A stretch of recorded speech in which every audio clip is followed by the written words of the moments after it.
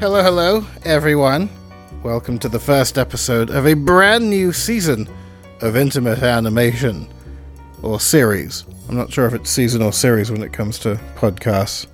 I feel like it should be series because season would determine that we'd at least waited until fully spring. I feel like it was... When did we stop the last series?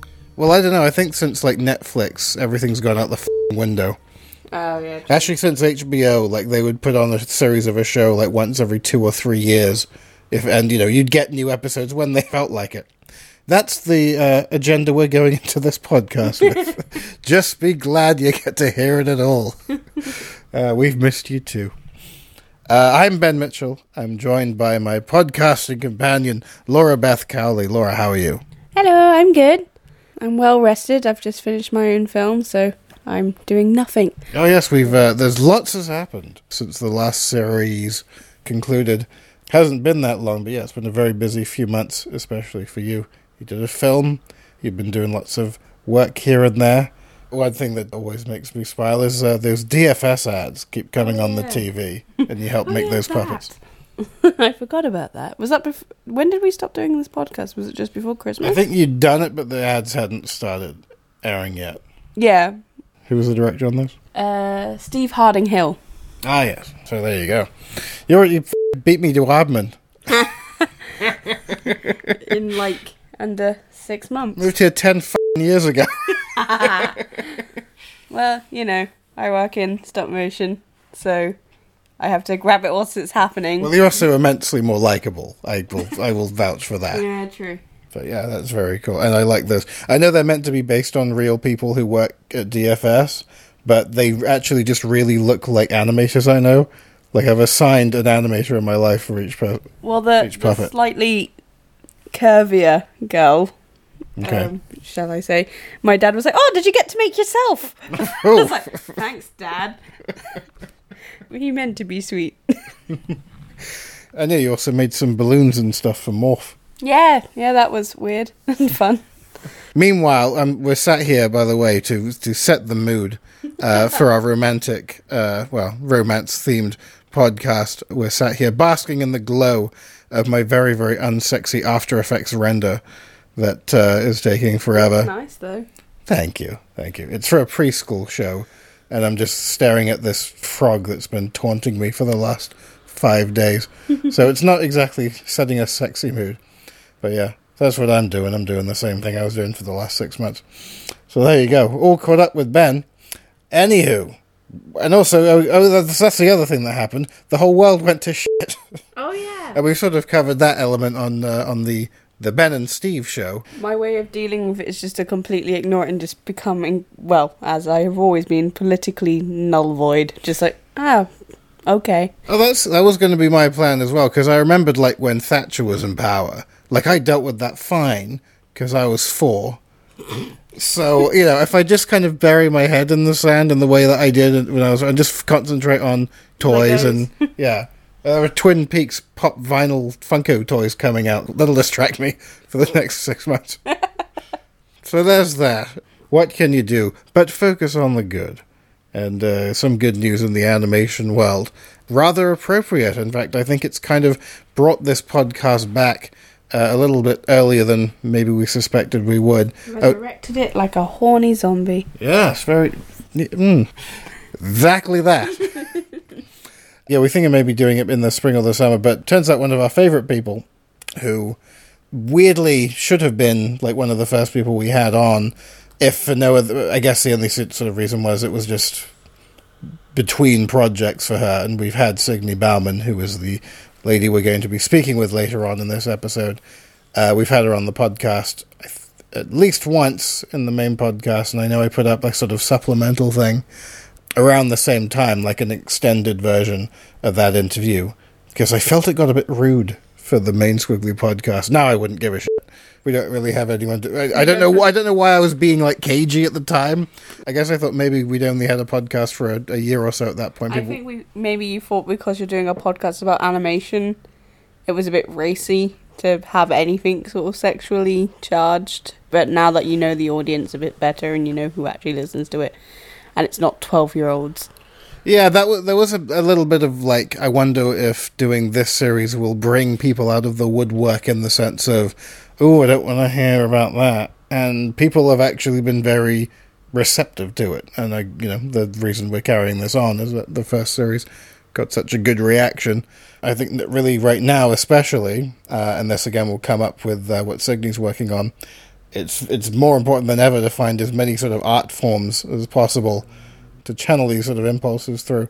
I think podcasts, including as well books, are like two of the very few expressions of freedom of speech that don't come with like an age range and are freely acceptable to anyone. As long as you don't swear, Yeah, that's the only thing that ever gets like picked up in podcasts, as far as I'm aware of any of the ones that I listen to, and I listen to a lot of like horror/adult/comedy ones. yeah. I don't know where along the line it was, I guess, one of the first decisions, but where or why it was determined that we beep out the swear words in the podcast. It is probably safer. I think it was because of iTunes. I think it's Yeah, because if you want to be on iTunes, then you kind of have to. Or maybe it limits something. I don't know. Either that, or you have to start every podcast with a warning saying that there is swear words in this podcast, which is gets a bit. F*** that. Well, my sort of thing with the swearing is like people who make a point of being offended by swear words. I've always found that to be a more childish impulse than to just swear. And the reason why it kind of bugs me to beep out the swear words is that draws attention to it, where otherwise it would just be people talking. So I think now it's a troubled time, but we'll soldier on. I guess I could actually carry on blathering about that, and lose sight of myself. So why don't we steer it toward the actual subject in hand before I go off on a tangent? Bring it to our love of Signa, which I think is a mutual love. Yeah, she's fantastic. I know she's talked to you and helped you with your book and such on more personal levels. Oh, my book. Yes, independent animation, developing, producing, and distributing your animated films. Out now from Taylor and Francis C. Opposite Press, and all good retailers. That book, is that the one you meant? Yes. Okay, good. Yes, she did, actually. This, I have to say, that was a very hair-thinning experience, the whole thing with the book. The positives outweigh the negatives, but the stressful elements of that came during the end of the production. Not so much the writing of the book itself, but the getting all the ducks in line as far as, like, image permissions and copyright clearance and, making sure you can present it the way you want to present it and everyone's okay with it. And Signa, I remember, was the very first person who sent back a signed permissions form for various materials and images and stuff that I used in my book as regards her projects. And there were a lot of those forms sent out. No, she's very efficient, which for me is a massive compliment. If I call you efficient, that's basically me telling you I love you.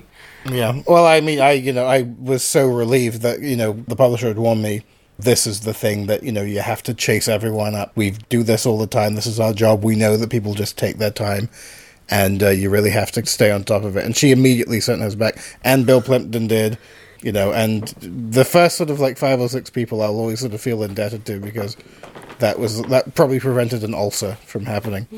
So that's one reason to like her a lot. But also, I think if you listen back to the original podcast that she appeared on, of our series of podcasts, and also it's not on our SoundCloud like our main subscription stream, but if you go on to Squiggly and look up Signy Bauman extended interview, I'm pretty sure it's still up, and that's just a longer version of that same interview. And I remember I recorded the intro for that when I had one of the worst throat infections of my life, and I sound like Harvey Fierstein in the intro. It's like, this girl Signy Bauman, she's really talented. So that was sort of a ribald conversation. I guess it was sort of foreshadowing the types of interviews that we do in this series, which have been very candid, and it's been great. It's a whole other area of discussion and range of expression, I think, that we've tapped into, that the other series just doesn't do, generally speaking. Also, you've interviewed Signa, but not for us. It was for, what was it for? Well, I interviewed her for the talk I did, because she's always a really good case study for talking about sex and animation. And the Wilderness Festival? Yeah, the Lost Lectures series. Okay. And I also interviewed her for Ideas Tap, which is now not a thing. Oh. Good job, Laura.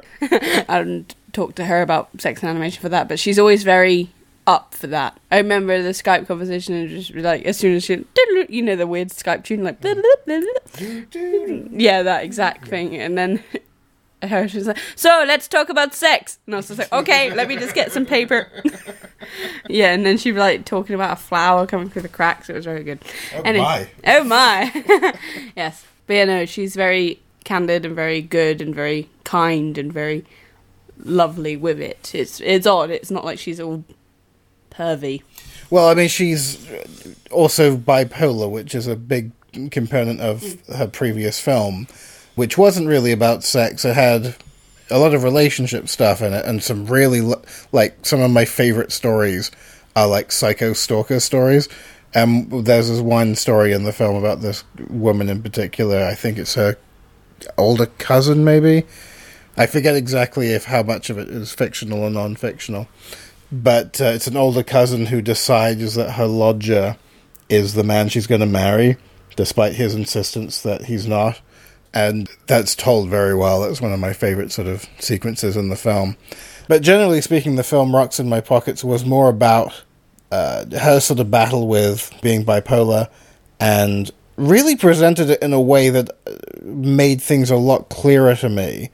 I think there's certainly a sequence toward the end where she just out and out puts everything on the table as far as what this depression is, what this sort of blackness is, and how it manifests itself, and how she carries on when it does.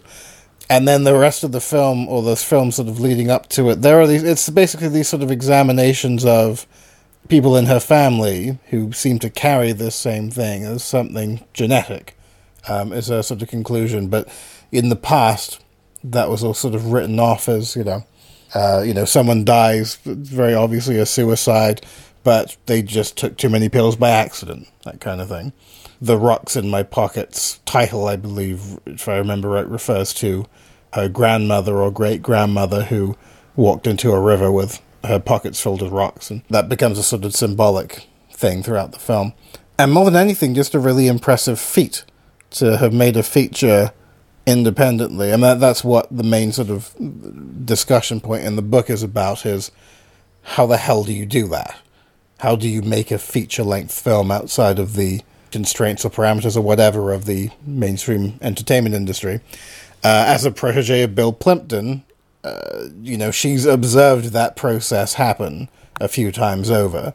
And so, there are some interesting similarities with her approach to animation and the way she tells a story when you look at Bill Plympton's feature film work. They're very different tonally in some respects, but you can tell that she's absorbed some of his approach, It was surprising for a feature film for it not to, at no point, really drag. It has a slightly odd narrative structure to it, and it has that kind of Eastern European flavour to it, where it's not necessarily linear, but there's a central narrative that does come back to it, because there's a lot of little smaller stories sort of dotted throughout it, but they always go back to this more sort of central narrative.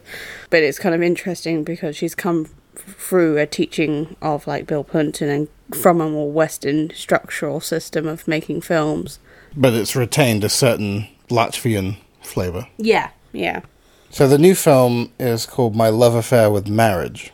This is, I guess, more specifically about love and relationships and sex. The triumvirate on which this very podcast is based. Now, sex is something that she's no stranger to as far as using it as subject matter for animated projects. It's been actually pretty front and center in a lot of her work. In a sense, it's almost surprising that it's not featured as prominently in Rocks in My Pockets when you consider previous projects like Teat Beat of Sex, which is a series I'm sure we've talked about on this podcast before.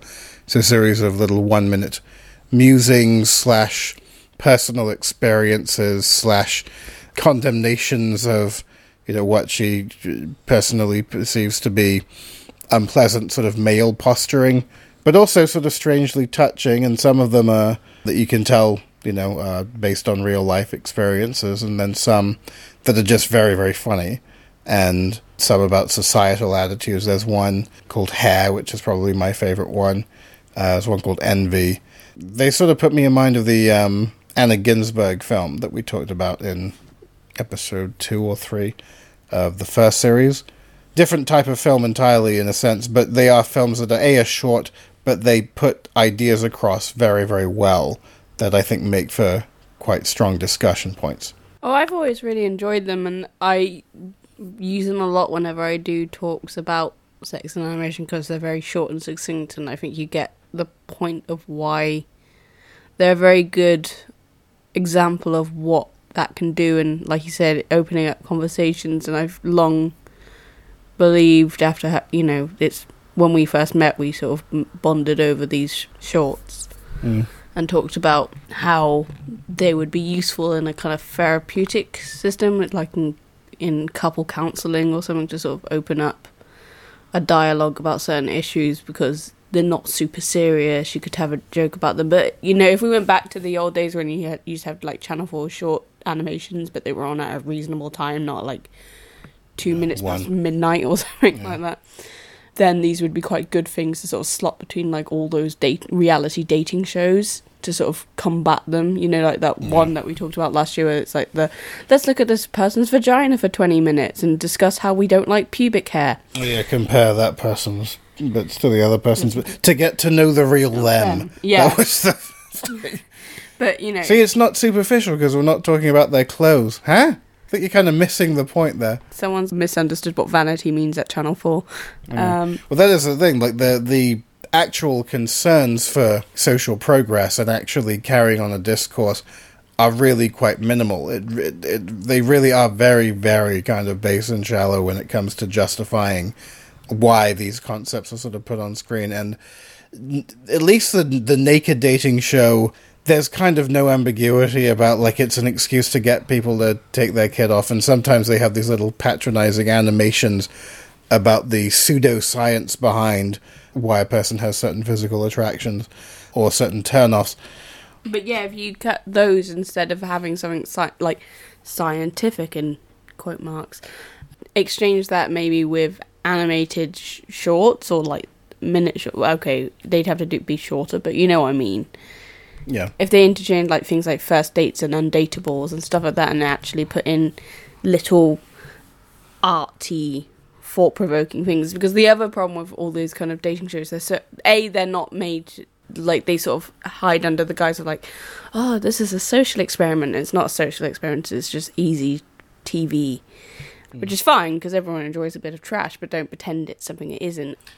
So yeah, the shame of Teat Beat of Sex, I don't know whether she regards it as such or whether she got sick of it, but it's just that there aren't that many. I think there are like 16, maybe 15. And that's something that could have gone on, I think, indefinitely. There are so many areas that could be discussed in these little sort of bite-sized chunks. And maybe discussion points wasn't really a concern. Maybe it was more a matter of, be funny and entertaining. She does also talk about the conception of Teat Beat of Sex in the book. It's interesting, because it'd be an interesting series to pick up again for a short series, but have maybe different animators and different stories telling them. But the problem we get with that is then it sometimes becomes quite explainer video-esque, where Signy's tone and way of language was always what made it more interesting, because it was just some of the things that she preferred or she thought were very different to, I think, what most people would consider. I can't think of an example right now, but that's what made it unique, is her kind of like, this is what I think. Very unfiltered, at times very sort of endearingly, like, naive, especially like when talking about earlier sexual encounters. I particularly like the one where she's talking about masturbation when she was younger and being told by her mother that it's something disgusting and she shouldn't do it, and about like how that led to, I guess, if this is a true account, leading to the breakdown of her first marriage, because she got with a guy because she wanted to be able to have sex and be satisfied, so she just got with the first guy she could, got married, he was abusive, she left him, and like, every one of them ends with, like, this kind of conclusion, and it's like, if I'd been able to masturbate, wouldn't have been abused by my husband, just saying, Mum. Yeah. And I always like that. It's just, like, very simple mentality on how that happened. There's probably more at play there, but it's quite an interesting... That's a great example. I think that she really delves deep into where she comes from and her own idiosyncrasies. She's insanely honest. It's quite unusual to get a female in any world that's that honest about both herself and her mental issue and her family and her sex life. You normally get one of those who isn't actually also like a stand-up comedian and making a living out of doing that. Well, which I guess she kind of is, but... Well, I would definitely categorize her as a humorist. And the production blog for Rocks in My Pockets, which I hope is still up, that was part production diary, but also as she was making the film, she was exorcising all sorts of stories from her life about relationships and about her struggles with mental health. And the stories of her marriages are wonderful. I think that was the thing that really warmed me to her, was just like reading. It was like reading a novel that you didn't want to put down. And I thought that really shone through in Rocks in My Pockets as well, her gift for anecdotal storytelling. One of the criticisms that was leveled against Rocks in My Pockets, and again it's something that she talks about quite a bit, is that she chose to do the actual voiceover for the narration. But generally speaking, for the most part, like, the stories are told in a very, very deft way, you know? Yeah. Maybe I think what it is when she's actually doing dialogue. But to be both a freelance director, a woman director, and to be doing this all on a budget that she's raised herself, any sort of slight issues you can see are kind of forgivable.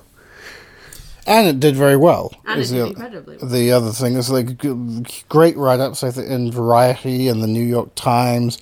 Squiggly.com, of course, had very, very fond things to say about it when it came out. I think also what's important to mention about her work is not only, like you said, she's a humorist, she's also a female director, which that is quite unique. That doesn't happen very often. But she's also a documentary maker, really, as well. A lot of her stories, even though part of it is fiction, largely it's about issues, and it's not fantasy, and it definitely isn't overly happy and made to have a happy ending at the end all the time. And so she's sort of covering a lot of areas of the animation industry, and she's doing it both with a lot of professionalism and succeeding massively with it. The impression I get as she's raising funds now for this new film is that she also wants to bring in more people to perform. She mentions singers and also actors. So perhaps there will be actors doing the voices of the characters.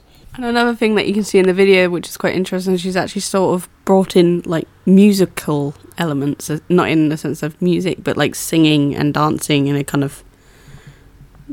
Yeah, it looks like it's going to be a musical type film. Which is interesting. Yeah, but I always find that's such a dangerous area to go into, because either the songs have to be incredibly catchy and kind of memorable. What are the rules? Exactly. What are the rules? Day, man. It's been a month now. And it's... I can't get it out of my head. Or it can kind of come off as a bit tacky.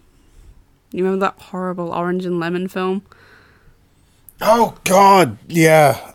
I know it wasn't in English, so that didn't help it in terms of like the catchiness, but the whole thing was just a mess of everything. Lisa Lemon and Mark Orange. I don't know. It had like this really cool dynamic opening sequence, and then like an hour and a half of just what the shit am I watching? And every language except English. So they didn't even subtitle it in English, because like it was one of those things where like when you were listening to it, it wasn't in any single language, because it was an opera. It wasn't even a musical. It was an opera. So the opera was in Italian, but the singing I think was in Polish, like the normal talking. One of the songs was in English, but it was so mumbled, it was very hard to even make out the lyrics. But it was like, oh wait, no, this one's English now. But that was the only part of the film that was English. It was so confusing. It was no My Life is a Courgette, I'll tell you that much. Mostly with Signy's film, I'm looking forward to finding out why her marriages did break down, as she says in the video for the Kickstarter. Like, part of the reason she made the film was to explore why it was that her marriage broke down, which I find kind of odd, because I find, not having been married and divorced and not coming from a family of divorce, I've always found that kind of side of things quite interesting, because most of the time when someone has broken up in a in a marriage situation, it's one of two things. Either something really bad went down, like someone cheated on someone or abused someone, or it just broke down over time. But it's weird that she wouldn't know. Or maybe what she means is like she wants to pinpoint the exact point in which it was like, okay, this is doomed. Yeah, I mean, you don't see it coming, you don't expect it. It's going to be a very hard butterfly to catch, I think, like pinning that down, like, and really sort of like stripping it down to neuroscience and mythology and that kind of thing. Anyway, so Signe Bauman is raising funds for the new movie, My Love Affair with Marriage, and what an opportune time, I thought, to catch up with her and learn a little bit more about what's going on with it, and what you guys can all do to help out if you want to, if it sounds appealing. Shall we hear from Signe Bauman? Yeah! And so it's been going on quite a while in terms of, I think I read like on the campaign that you took like nearly a year to actually get the script. Yeah, it was more than a year, actually. It was like a year and a half. And Sturgis, he's a theater director and he works as new playwrights. And so he helped to shape the script because, like a feature format for animators, is kind of problematic. And I mean, meaning, we all work with short form.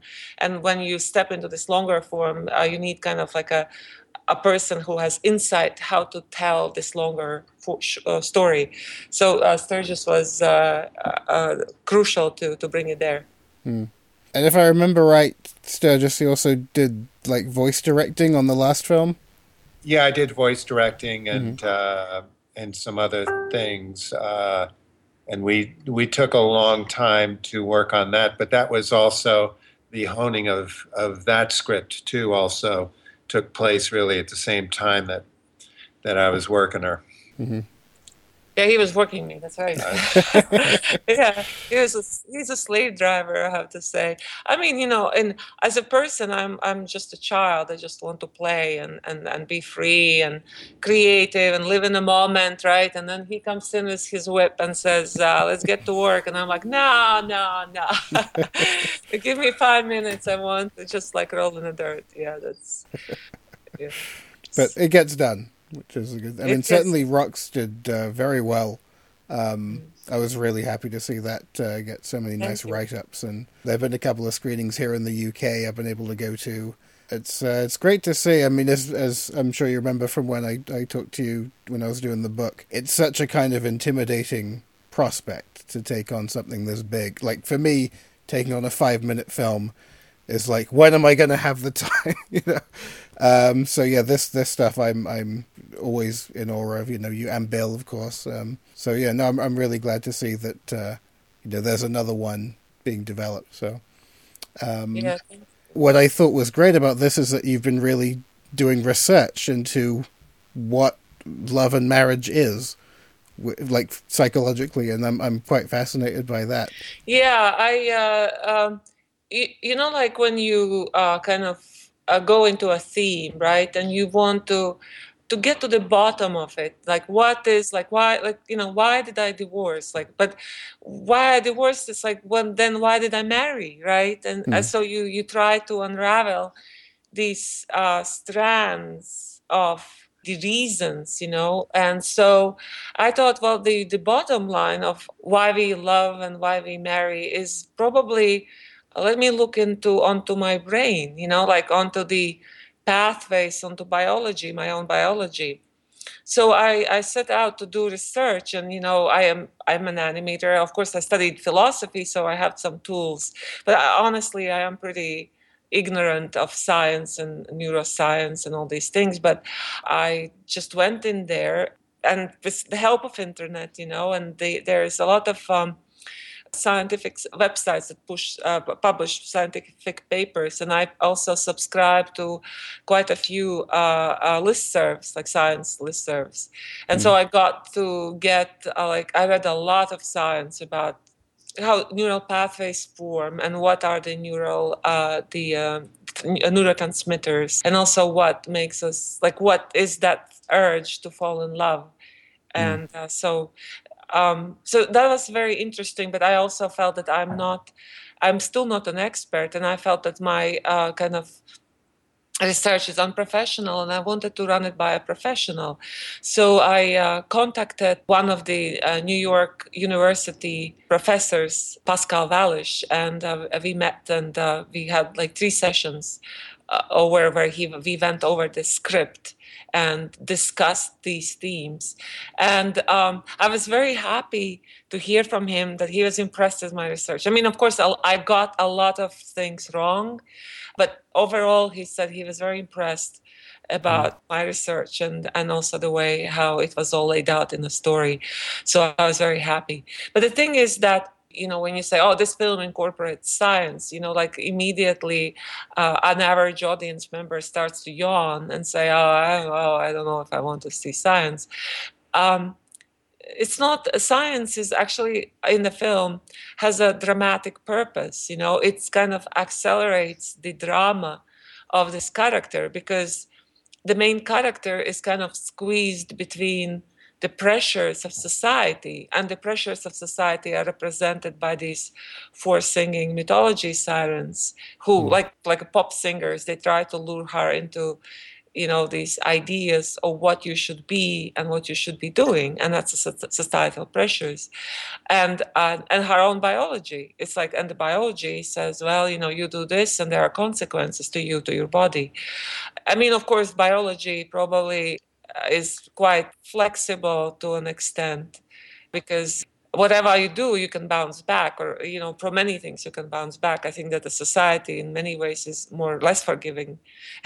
They say, if you don't do as I tell you, we can execute you, or ostracize you, and you die alone on the margins of society. So so that's an interesting place for the main character to be, and so I wanted to explore that. And of course the story is based on my personal life.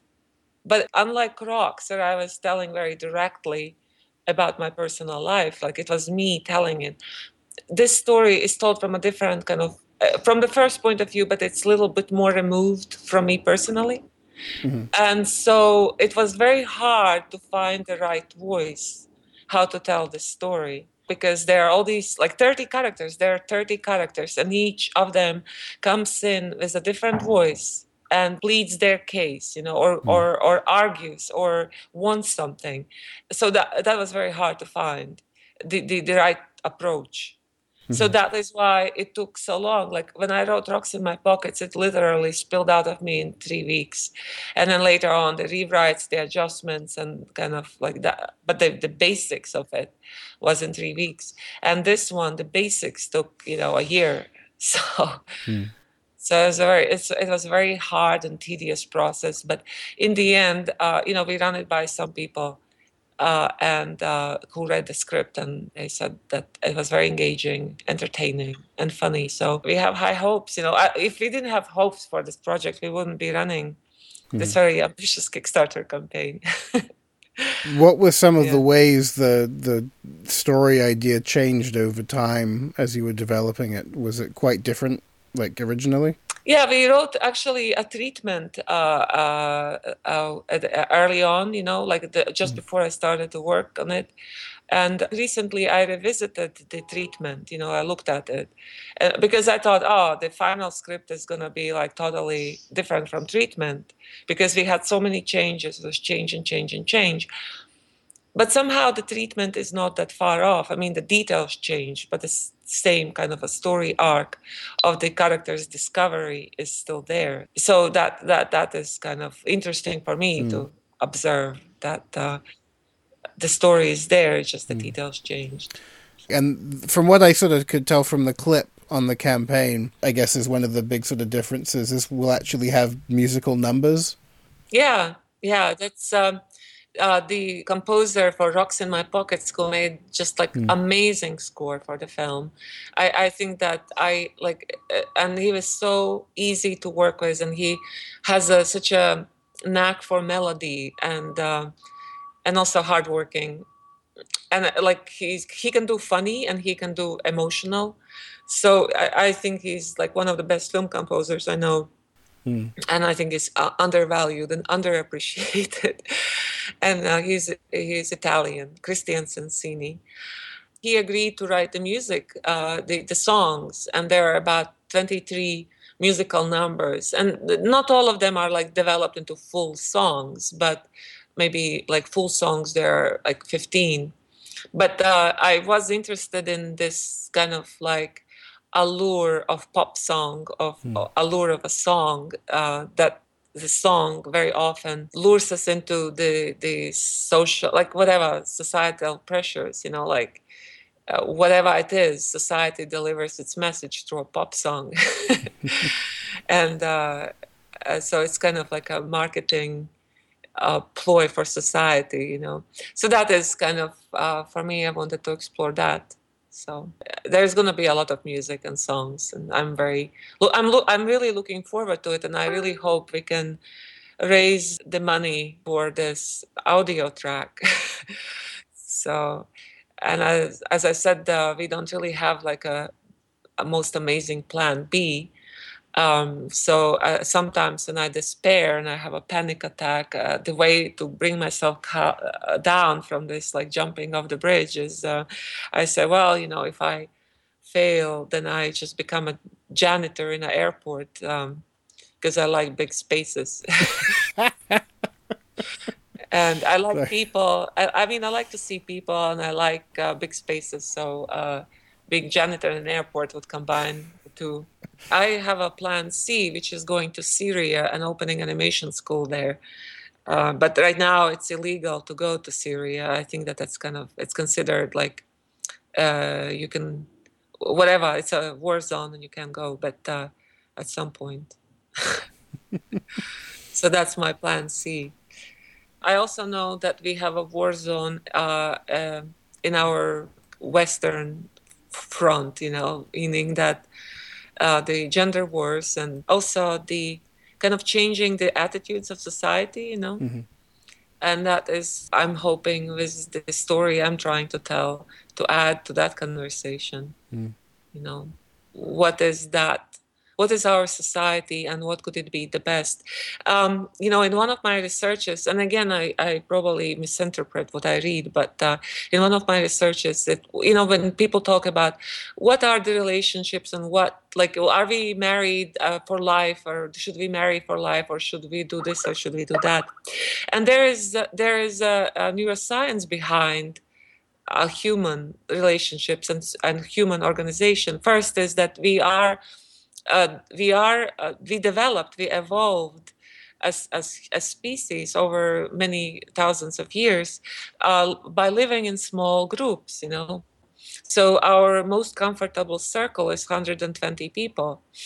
And also the neuroscience of our bonds is saying that 7 years is it's a monogamy for 7 years.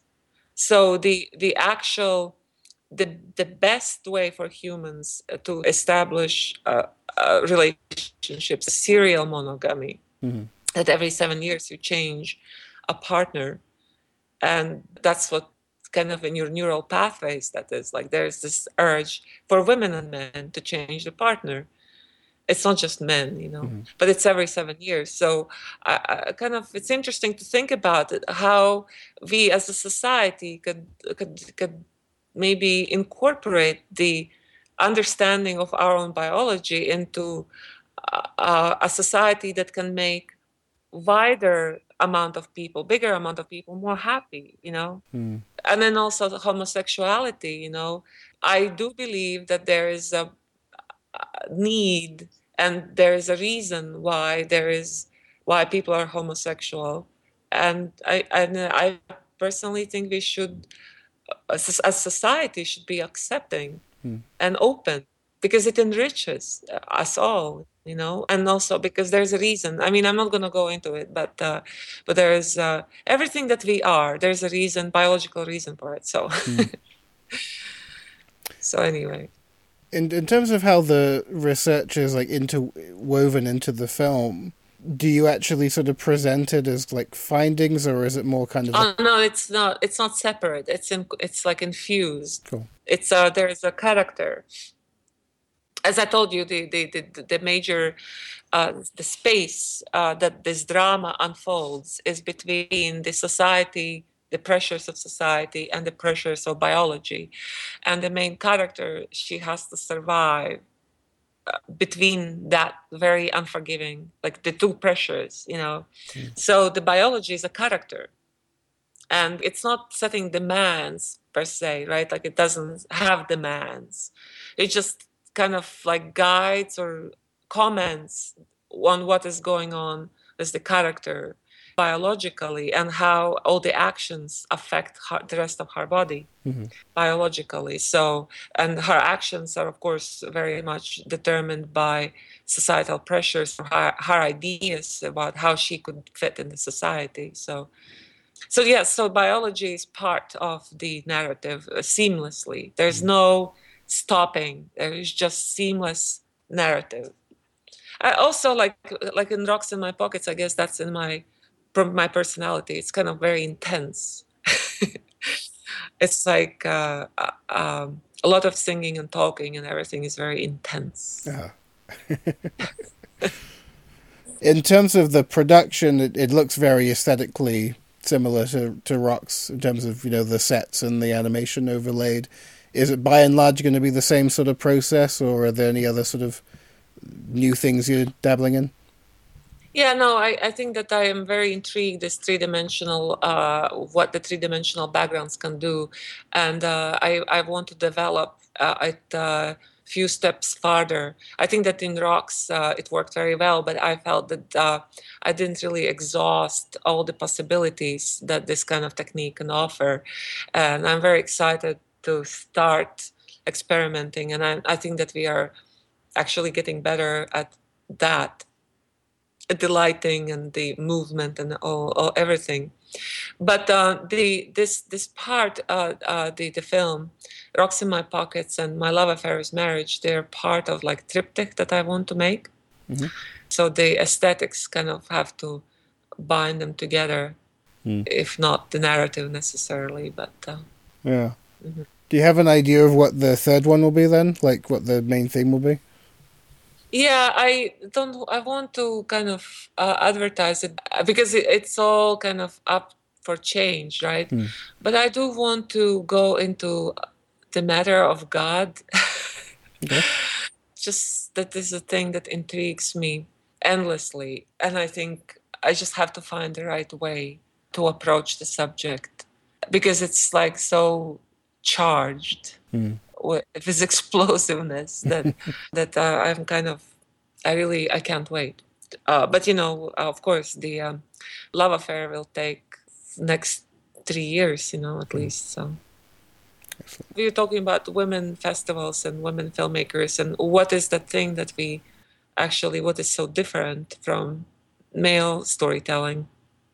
I feel because male storytelling often involves like a hero that is heroic and goes and conquers, you know, and women have been brought up in a different way. So it's, you know, you tell a woman's story and there's no, you know, hero that conquers in a very blatant, obvious way, you know. So our heroic deeds are probably a little bit smaller, on a smaller scale. So maybe that is why people kind of say, "Oh, I want to have an adventure," you know, and an adventure associates with male, the hero who does these things, you know. So that's that. My favorite film some time ago was the film by a woman film director. I forget her name. Wajda, which was from Saudi Arabia. It was about a young girl who was like 12. She wanted to have a bicycle, and in Saudi Arabia, you can't. If you're a woman, you can't have a bicycle. You can't be on a bicycle, and that was her quest. She wanted, and she was different from. She was kind of like tomboy, you know, and she was strong and strong-willed. Like I always wonder how the women who live in this kind of oppressive society where you have to cover up every time when you go on street, I was always wondering, how do you navigate the space? like private space. What is private space and what is public space? And how do you navigate these spaces? How do you navigate relationships between men and women where it's just segregated, completely segregated between genders? And how do you navigate your own love life where your husband has several wives? Like, how is that? How does that work, right? And so this film, without any stopping narrative, was incorporating, like telling the story of this young girl, 12-year-old girl, and all my questions were answered. This is how you navigate the space. This is what happens when you are a child, and at age 14, you're not any more than that. You cross that line into this segregation. But before that, you're not segregated. And no, there's just like such a very interesting cultural insight, along with a very heroic story, in a small scale. And I really loved that film, but it didn't do any like amazing splash in Oscars or anything. I thought it was the most amazing film in the last like 5 years. So anyway, I'll look into it. I'd quite like to see that. It sounds, it's called Vajda. It's just really, truly amazing film. Thanks to Signe Bauman for talking about her new project, My Love Affair with Marriage, and be sure to visit kickstartmarriagefilm.com to learn everything else you need to know about the film, including how you can help raise the funds for it and get some wonderful animation goods from Signe in return. And it's signebauman.com to check out her other work. She's made some really, really excellent films, if you can track them down, as well as the Teat Beat of Sex series. She made a film called Dentist, which is probably one of my favourites. Birth, which is about giving birth very young. Natasha, another very sort of sexually charged one. A couple of her earlier films, very much sort of inspired by the sex and violence Bill Plympton films. You can follow her on Twitter at SigneAnimated. Speaking of Twitter, you can follow me on Twitter at Ben L. Mitchell, and Laura Beth is at LB Cowley, and Squiggly is at Squiggly, and the website is squiggly.com still. So keep checking us out there. Oh yeah, we're on Instagram at Squiggly Animation, on Facebook, Squiggly Magazine. You know where to find us at this point. So yes, glad to be back. Thanks for checking into the first episode of Series 2 of Intimate Animation. Laura Beth, it was a pleasure as always. I will see you again in episode 2. Bye-bye!